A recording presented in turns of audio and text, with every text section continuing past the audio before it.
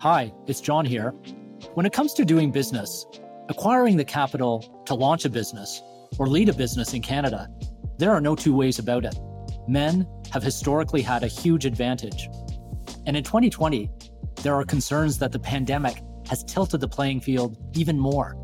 A staggering 61% of female business founders have lost contracts, customers, and clients due to COVID. That's according to a new report from the Ontario Chamber of Commerce. Overall, female participation in the workforce fell to its lowest level in 30 years. We're going to need to rectify that for the recovery because women own and operate almost 1/3 of all firms in Canada, and they start businesses 1.5 times more often than men do, driving more than $117 billion of economic activity every year. But there's more than just gender at issue here. Education level matters, as does income level. And we know these things often break down along racial lines, leaving Black, Indigenous, and women of color at an even greater disadvantage. In fact, race and education are often bigger variables in unemployment than gender is. So what can we do about it? How can we support female entrepreneurs so that they can continue to contribute to the economy and lead the recovery at this critical time?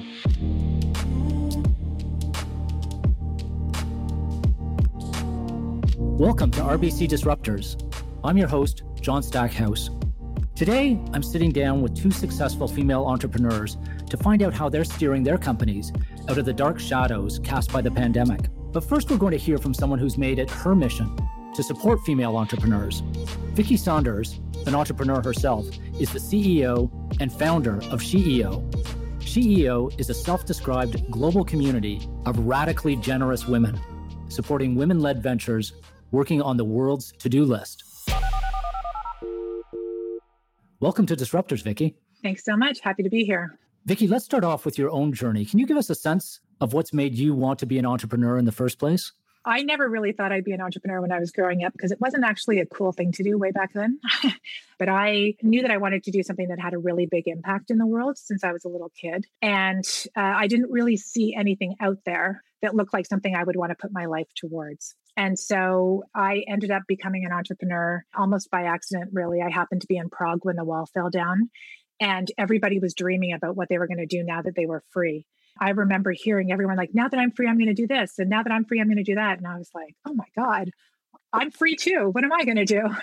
And so I ended up starting a business and then another business and started being a real catalyst for entrepreneurship in general. I'm passionate about innovation, as I know you are, John, and I love looking at the challenges we're facing on the planet and coming up with unique solutions for it. So I now realize I am completely unemployable by anybody else. I love creating my own rules and going after solutions. I'm not sure I agree with you on that last point of employability, but your reference to Prague and the wall is so compelling because historic moments, they define and shape each of our lives, but they also become transition points for society. And we're in one right now. Who knows where we're going to transition to? But when you started SheEO back in 2015, doubt you were thinking about a global pandemic and the criticality of female entrepreneurship to a recovery. But give us a sense in the midst of this storm, how SheEO is helping its founders get through it. In many ways, feel like we were absolutely made for this moment. When you look at the challenges women entrepreneurs face, funding is one of them, but it's not the only thing.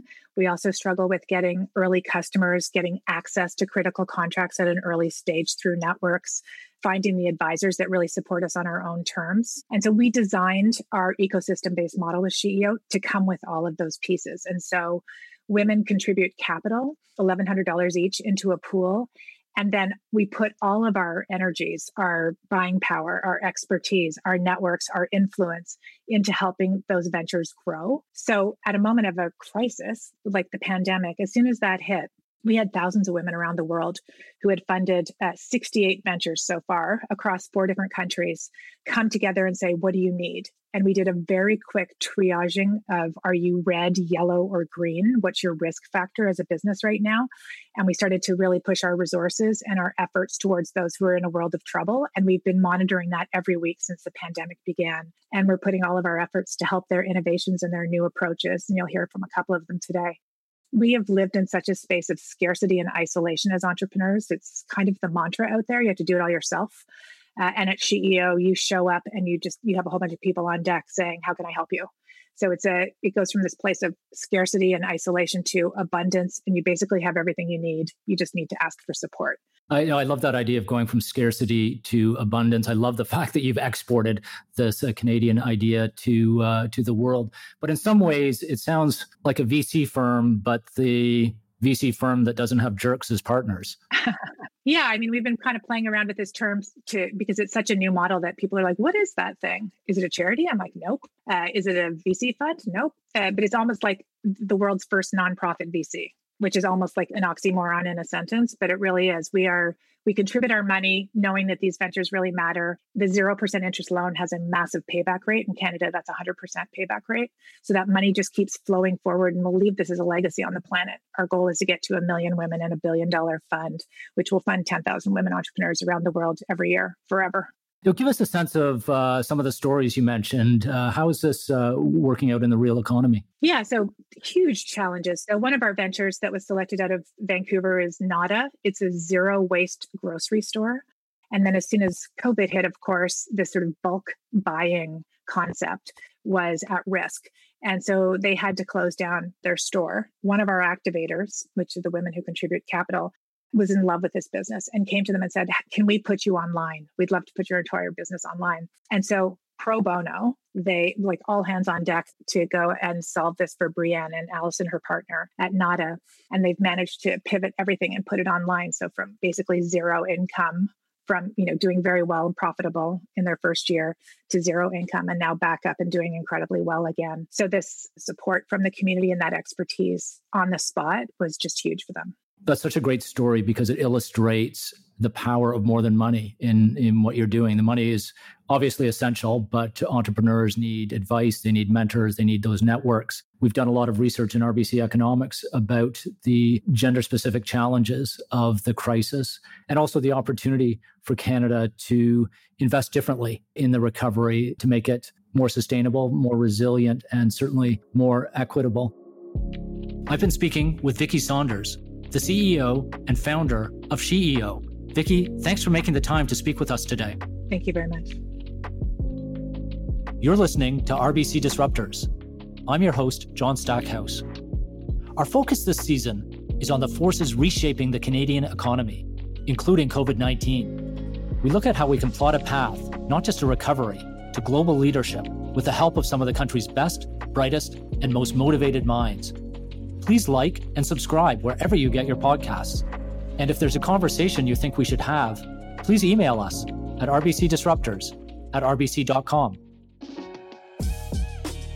Today, we're talking about how female founders can not just survive, but lead the economic recovery. My next guests are two women who are familiar with the opportunities and obstacles entrepreneurs face in this country, and also know a lot about the challenges facing women of color. Nita Tandon is the founder and CEO of Dalcini Stainless Incorporated, which makes sustainable housewares. Thank you for having us. And Chenny Sia is the co-founder of Got Care, Canada's largest self-directed home care provider. Thank you. Thank you. So let me start with how you both got started in entrepreneurship, because your paths are quite different. Nita, maybe I can start with you. You've already had a successful career in pharma and biotech. What caused you to walk away from that and kind of make the big bet on yourself? Well, that's the interesting part is I never set out to become an entrepreneur. I had moved up fairly quickly in my career and I was doing a lot of travel. And I remember one day sitting in the hotel and I said, it just doesn't feel right. And I think, women tend to work from this gut instinct or this intuition or just a different place. And everything was working out well on the surface, but my gut was saying, I'm in the wrong place. So I packed up everything and I moved to Ottawa. I met my husband in 2009 and we ended up having our first child in 2010. So it all happened very quickly. The thing that I found really sort of stuck in my mind was the amount of chemicals that were ending up on products. And if you remember back when BPA was banned, and I would read all of these journals, these healthy scientific studies about the amount of BPA that was on food containers. And so for me, when I had my daughter in 2010, was really this thought process, which was, how do I do it better? And I had to I think back to Oprah and who had this quote, and it's always stuck with me, which is when you know better, you do better. And I knew the science of the products that were there, and I wanted better food containers. Every household has food containers. And so if I wanted something different and I couldn't see it on the market, I needed to do something about it. And for me, that was the start of entrepreneurship. That's such a great story, but it's also a really good way of framing entrepreneurship. I'm always struck by entrepreneurs, the serial entrepreneurs who say, I'm looking for my next big idea. I've always thought, well, the ideas should find you, like they come from inside. And the way you described it with that Oprah line that when you know better, you do better. And great entrepreneurs know better, not in an arrogant way, but they just take on something that they know. Jenny, give us a sense of how you got started, or maybe you were born an entrepreneur. Yeah. So for me, for context, I grew up very, very poor. Like I remember eating animal crackers for lunch as a kid because money was tight for my family that month. So when I hit 18, I got my first job as an assistant to the CEO of a private equity firm, simply because I wanted to have a better understanding of how capital worked, because it wasn't working for me or for, let's just say, the world that I lived in. And I guess what I didn't expect was I also therefore got a front row seat to how entrepreneurship worked. So after a year of working that, I quit my job and founded my own design agency, which was my first business. So fast forward 10 years, I was working on this multi-year project with 3 of Canada's largest home health providers. And what I learned shook me to my core. So we did some pretty in-depth research, and we found out was that, in some rural Ontario geographies, only a third of Canadians are receiving the care that they are already approved for. And also, like, for every 7,000 frontline workers that are trained using taxpayer money, 9,000 leave the industry. So we basically were looking at this and be like, okay, this is not a tweaking exercise.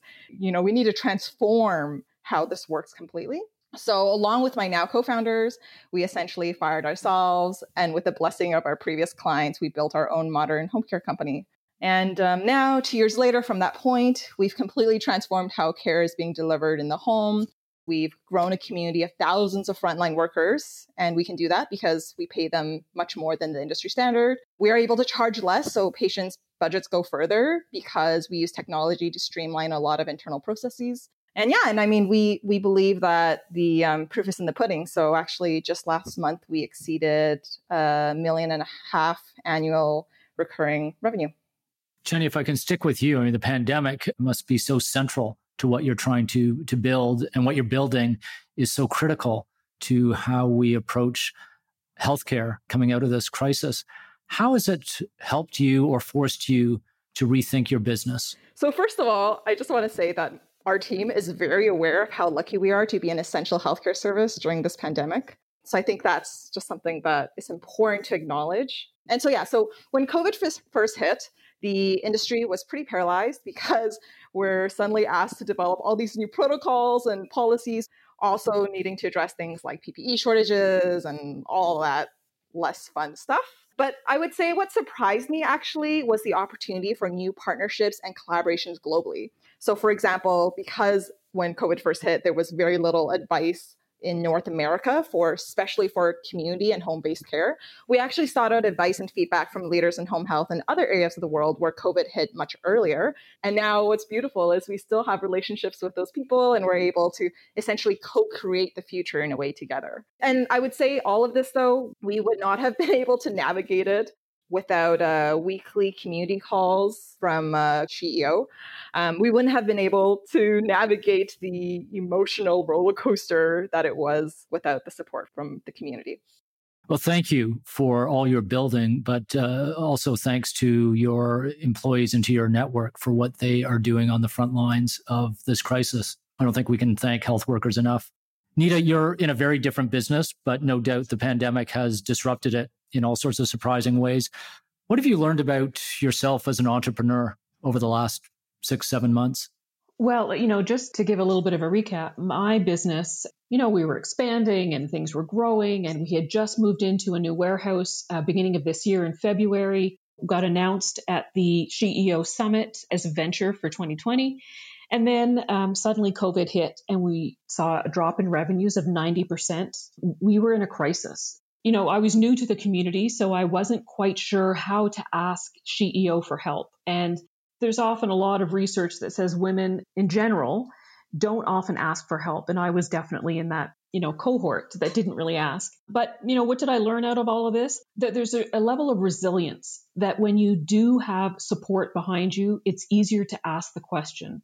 I had so many closed doors before as a woman and also as a woman of color that I just felt like don't even bother asking because there's going to be another closed door, and just put your head to the grindstone and just do what you can. And actually, when your revenue drops that much, you can't.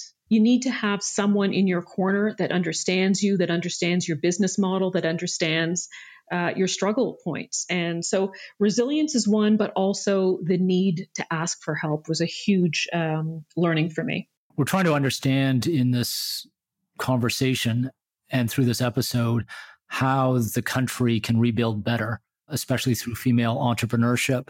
And I wonder if you both could step back from your particular businesses and think about what Canada needs to double down on, to borrow the cliche, going into 2021 and beyond to ensure that we are scaling, not just supporting or networking. Nita, if I could stay with you, what do you think our priorities should be over the next couple of years? I mean, one for me, I would say with a young child that I think childcare is absolutely essential. I think when the pandemic hit, I feel like every, traditional household went to their basic roles from previous years. So there was a breadwinner and there was someone who took care of the child.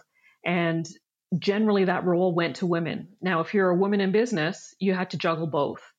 And I do have a very supportive husband, but generally the child would come to me more often. And I do think if we're going to move forward and if this is going to happen again, I think there needs to be some really serious conversations.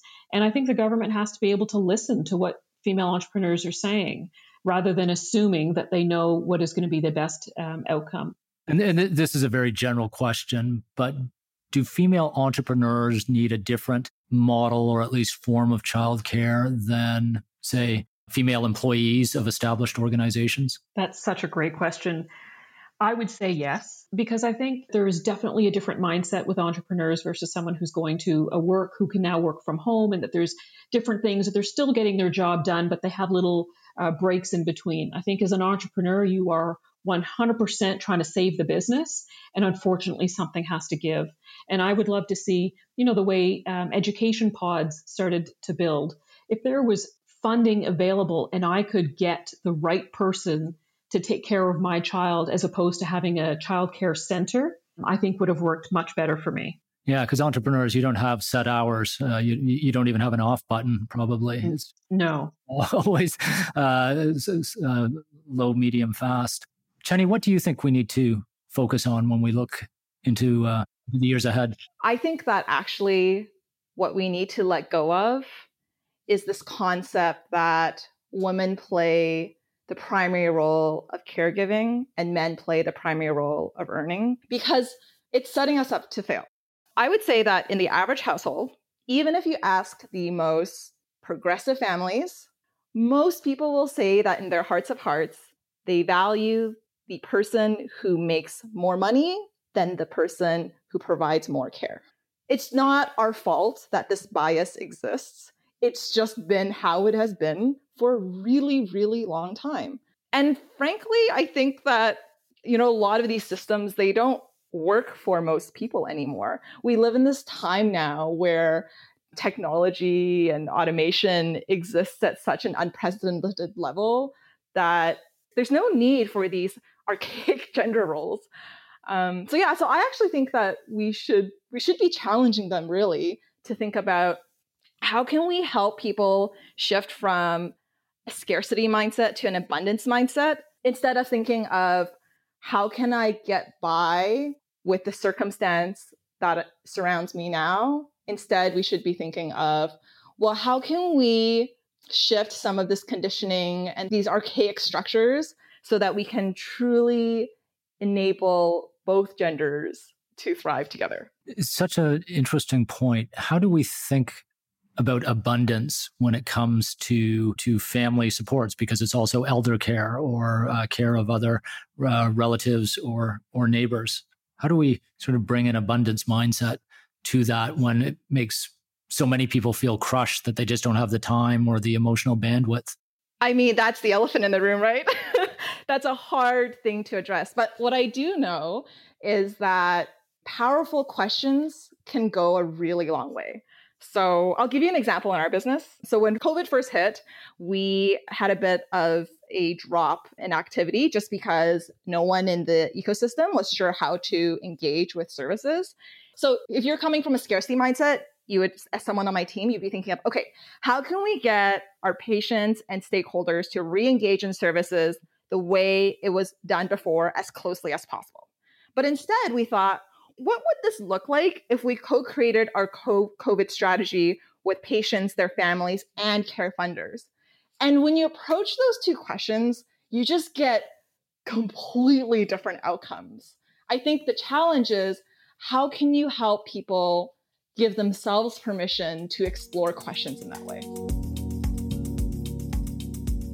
I want to get both your thoughts on how we think differently about supporting entrepreneurs. We're going to probably have more entrepreneurs, partly out of necessity, coming out of this crisis. There's going to be fewer jobs, probably, and therefore people will have to create their own opportunities. There also may be a lot more opportunities which entrepreneurs can seize on and thrive. Early stages of recovery create great opportunities. But when we think about the significant number of women, particularly, who will be either out of work or underemployed looking into 2021, I wonder what you both think about what we need to do to support them. And if I can add to that, particularly women who may not be coming from a socioeconomically well-positioned background, because a lot of the jobs being lost out there are at the lower end. They're in the service sector. They may be great jobs and enormously important, but whole sectors have shrunk and those jobs are going with them and not coming back anytime soon. Jenny, maybe we can start with you to give us a sense of how we can think differently about supporting female entrepreneurs. So I think one thing that we can do is create new collaboration pathways. So helping people who are interested in entrepreneurship be able to have visibility to the insight around what is happening. So some data, some problem identification around how our communities have shifted.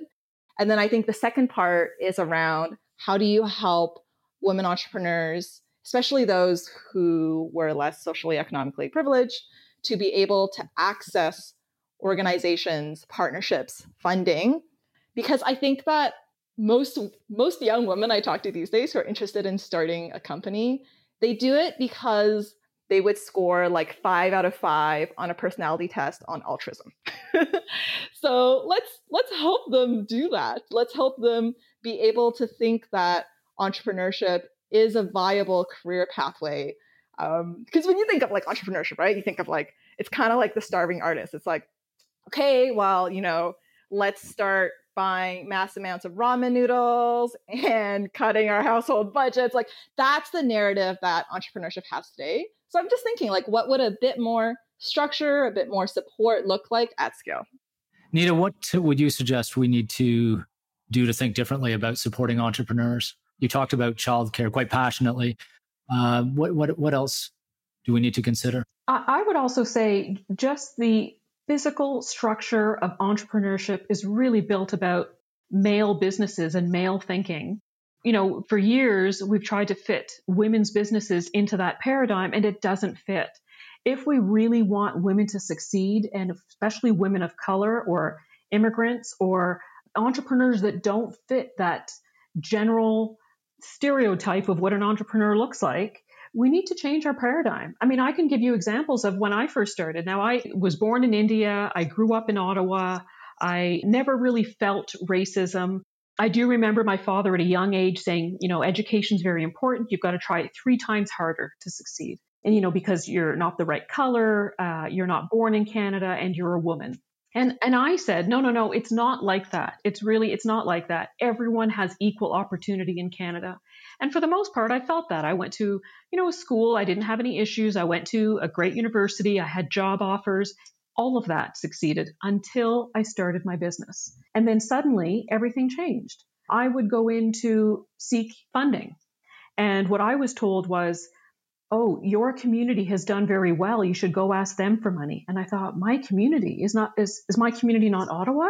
And I have, like very typical of most immigrants, tend to be a saver. And so, I didn't have a huge mortgage. I still don't. I pay off my debt, all of those types of things. And so what I was told was, well, use your own money. And I thought, but you're not saying the same thing to the men that are coming in here looking to start businesses. I do remember at one point even having someone tell me, oh, don't go to a bank. They'll never give you money. For a startup and for someone who's doing lunch containers, I mean, that's not scalable. That's not, it's cute in their eyes. It's a cute business, and your goal should be to go to the next craft sale. If I had a vision that was very different from that, all I got was roadblocks. And so I ended up going to my bank. I had a long history with my bank, and I basically just said, I just want to keep my two things separate. I've got a business account and a personal account. I didn't come in with a business plan or anything. It was really just, let me just separate these two accounts. The woman at the bank said, tell me about your business. And I spoke to her just as a conversation. She said, well, can I give you a cash injection to start your business? I thought, oh my God, it's about relationships, and women do business very, very, very differently. And for me, SheEO has been a lifeline because there aren't those same roadblocks that I've seen everywhere else. When I was looking for a manufacturer, for example, I was really looking at a manufacturer that didn't use child labor. And I was told, well, why do you care? Business is about low cost and high profit. And I said, well, that's not my business model. And I want to make sure that kids here benefit, but not on the backs of kids over there. And that seemed very unusual. But if you talk to most women, they do have this global perspective of not wanting to hurt others, that business can also be about caring about the world and still be profitable. So, Nita, listening to you talk so compellingly and passionately, I hear echoes of the early conversations from Silicon Valley, where inventors and innovators said, they don't get us, and we need to finance ourselves, but also go about things differently. We need to support each other. And from that grew networks and what are now some of the world's best VC firms. And it makes me wonder if we need, and maybe this is what SheEO is getting at, if we need kind of a Silicon Valley mindset without kind of the more negative sides of the Silicon Valley mindset to really scale what female entrepreneurs can do in this country. 100%. I would agree with that. I think it really needs to be a vision that every business is scalable, a vision that every woman is capable, given the proper supports. And some women don't want to have a scalable business, or they don't want to have an international business, but the option should be there.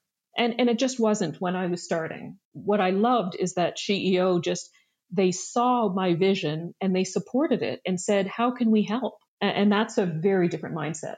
How can we help? Such a powerful question.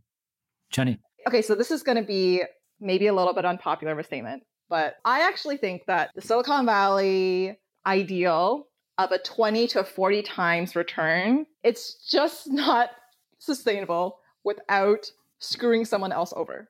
Why do we have to scale in that way? If that makes sense for your particular business model, for the specific audience and user base that you're trying to service, great, perfect. But to expect that level of return for every type of business out there, especially when it comes to work that is more around the caring and support of humans, such as healthcare, education, and so on, you just can't realistically expect the same level of return. It's like, imagine if someone said to you, like, hey, you know what, John, let's go open a hospital right now, and I want a 40x return on my first year.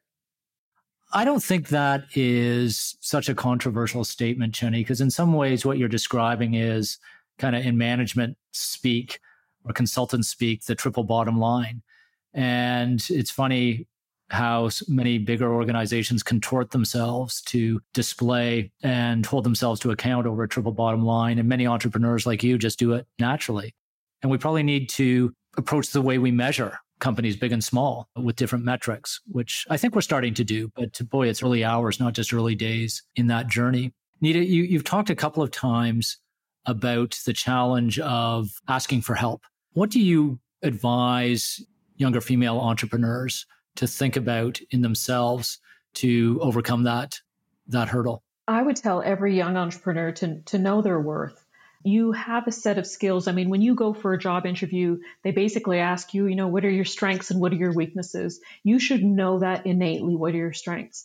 And no one can tell you otherwise. And so for me, it was, I knew I had won several awards in marketing. After I left the pharmaceutical world, I became a business consultant to pharma. And so I knew I had a business sense.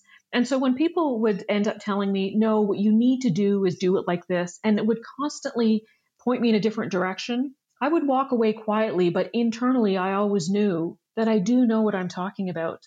So I would just say to young girls starting, really know your worth. You're going to have a lot of objections left, right, and center, but know what you're capable of and find the community that will support what you're thinking. Jenny, what would you advise your younger self if you were starting out again? I think I would advise my younger self to learn how to like myself sooner.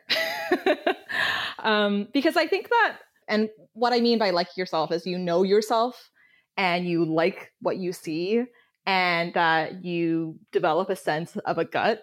It just makes decision-making so much easier. Every woman has gone through the scenario of like, okay, well, spending way too much time with the wrong investors, trying to pitch the wrong investors, or spending way too much time in procurement with the wrong customers. And I honestly believe that we, inside of us, have this like compass that can help speed up those, let's just say, dead ends or wrong turns. But we have to learn how to listen to them in order to be able to really activate that. So yeah, just like think about like, well, reflect on who you are, what you stand for, why that is that you stand for. Really get hard and true about your truth and what you want in the world and all of that. Because once you have a stronger foundation for yourself, just like all the other stuff just gets a lot easier. You mentioned the rejection and all of that. Like it gets way easier afterwards. That's such a quietly profound insight that you've both shared about the importance for entrepreneurs, especially female entrepreneurs, to know their strength, to know your strength, and to be confident in that. We talk about entrepreneurship a little too often in clinical terms, that you need a certain kind of investment, the procurement question, the scalability question. It sounds like an engineering challenge when entrepreneurship is very much gut. It's human. And listening to you, I'm reflecting on the power of human networks in that, which is what SheEO is. That's what we've been talking about. And how those networks, whether it's SheEO or others like them, will be really important in the recovery for female entrepreneurs, not only to network and get to know investors and customers, but to get to know themselves more, which is so important for an entrepreneur. It's a very lonely pursuit for any entrepreneur. So to be able to get to know other entrepreneurs, but to get to know yourselves. Well, Chenny and Nita, thank you so much for being part of RBC Disruptors and building the great companies that will add to our recovery. Thanks, John. Thank you for having us. My guests today have been Nita Tandon, the founder and CEO of Dalcini Stainless Incorporated, and Chenny Shia, the co-founder of GotCare. And of course, earlier, we heard from Vicky Saunders, the founder of SheEO. I'm John Stackhouse, and this is RBC Disruptors. If you're interested, RBC supports women entrepreneurs through various sponsorships in Canada: SheEO, RBC Canadian Women Entrepreneur Awards, Stand Up Ventures, Fortune's Most Powerful Women, and Dress for Success. Plus, we have a partnership with Catalyst Canada, a global nonprofit research and advocacy organization dedicated to accelerating progress for women through workplace inclusion. For more on all these fantastic initiatives, check out the show notes for this podcast.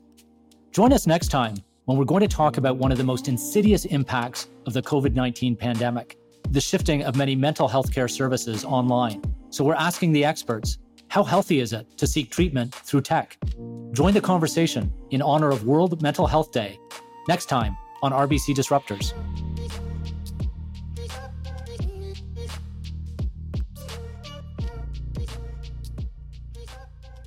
RBC Disruptors is created by the RBC Thought Leadership Group and does not constitute a recommendation for any organization, product, or service. It's produced and recorded by JAR Audio. For more RBC Disruptors content, like or subscribe wherever you get your podcasts, and visit rbc.com/disruptors.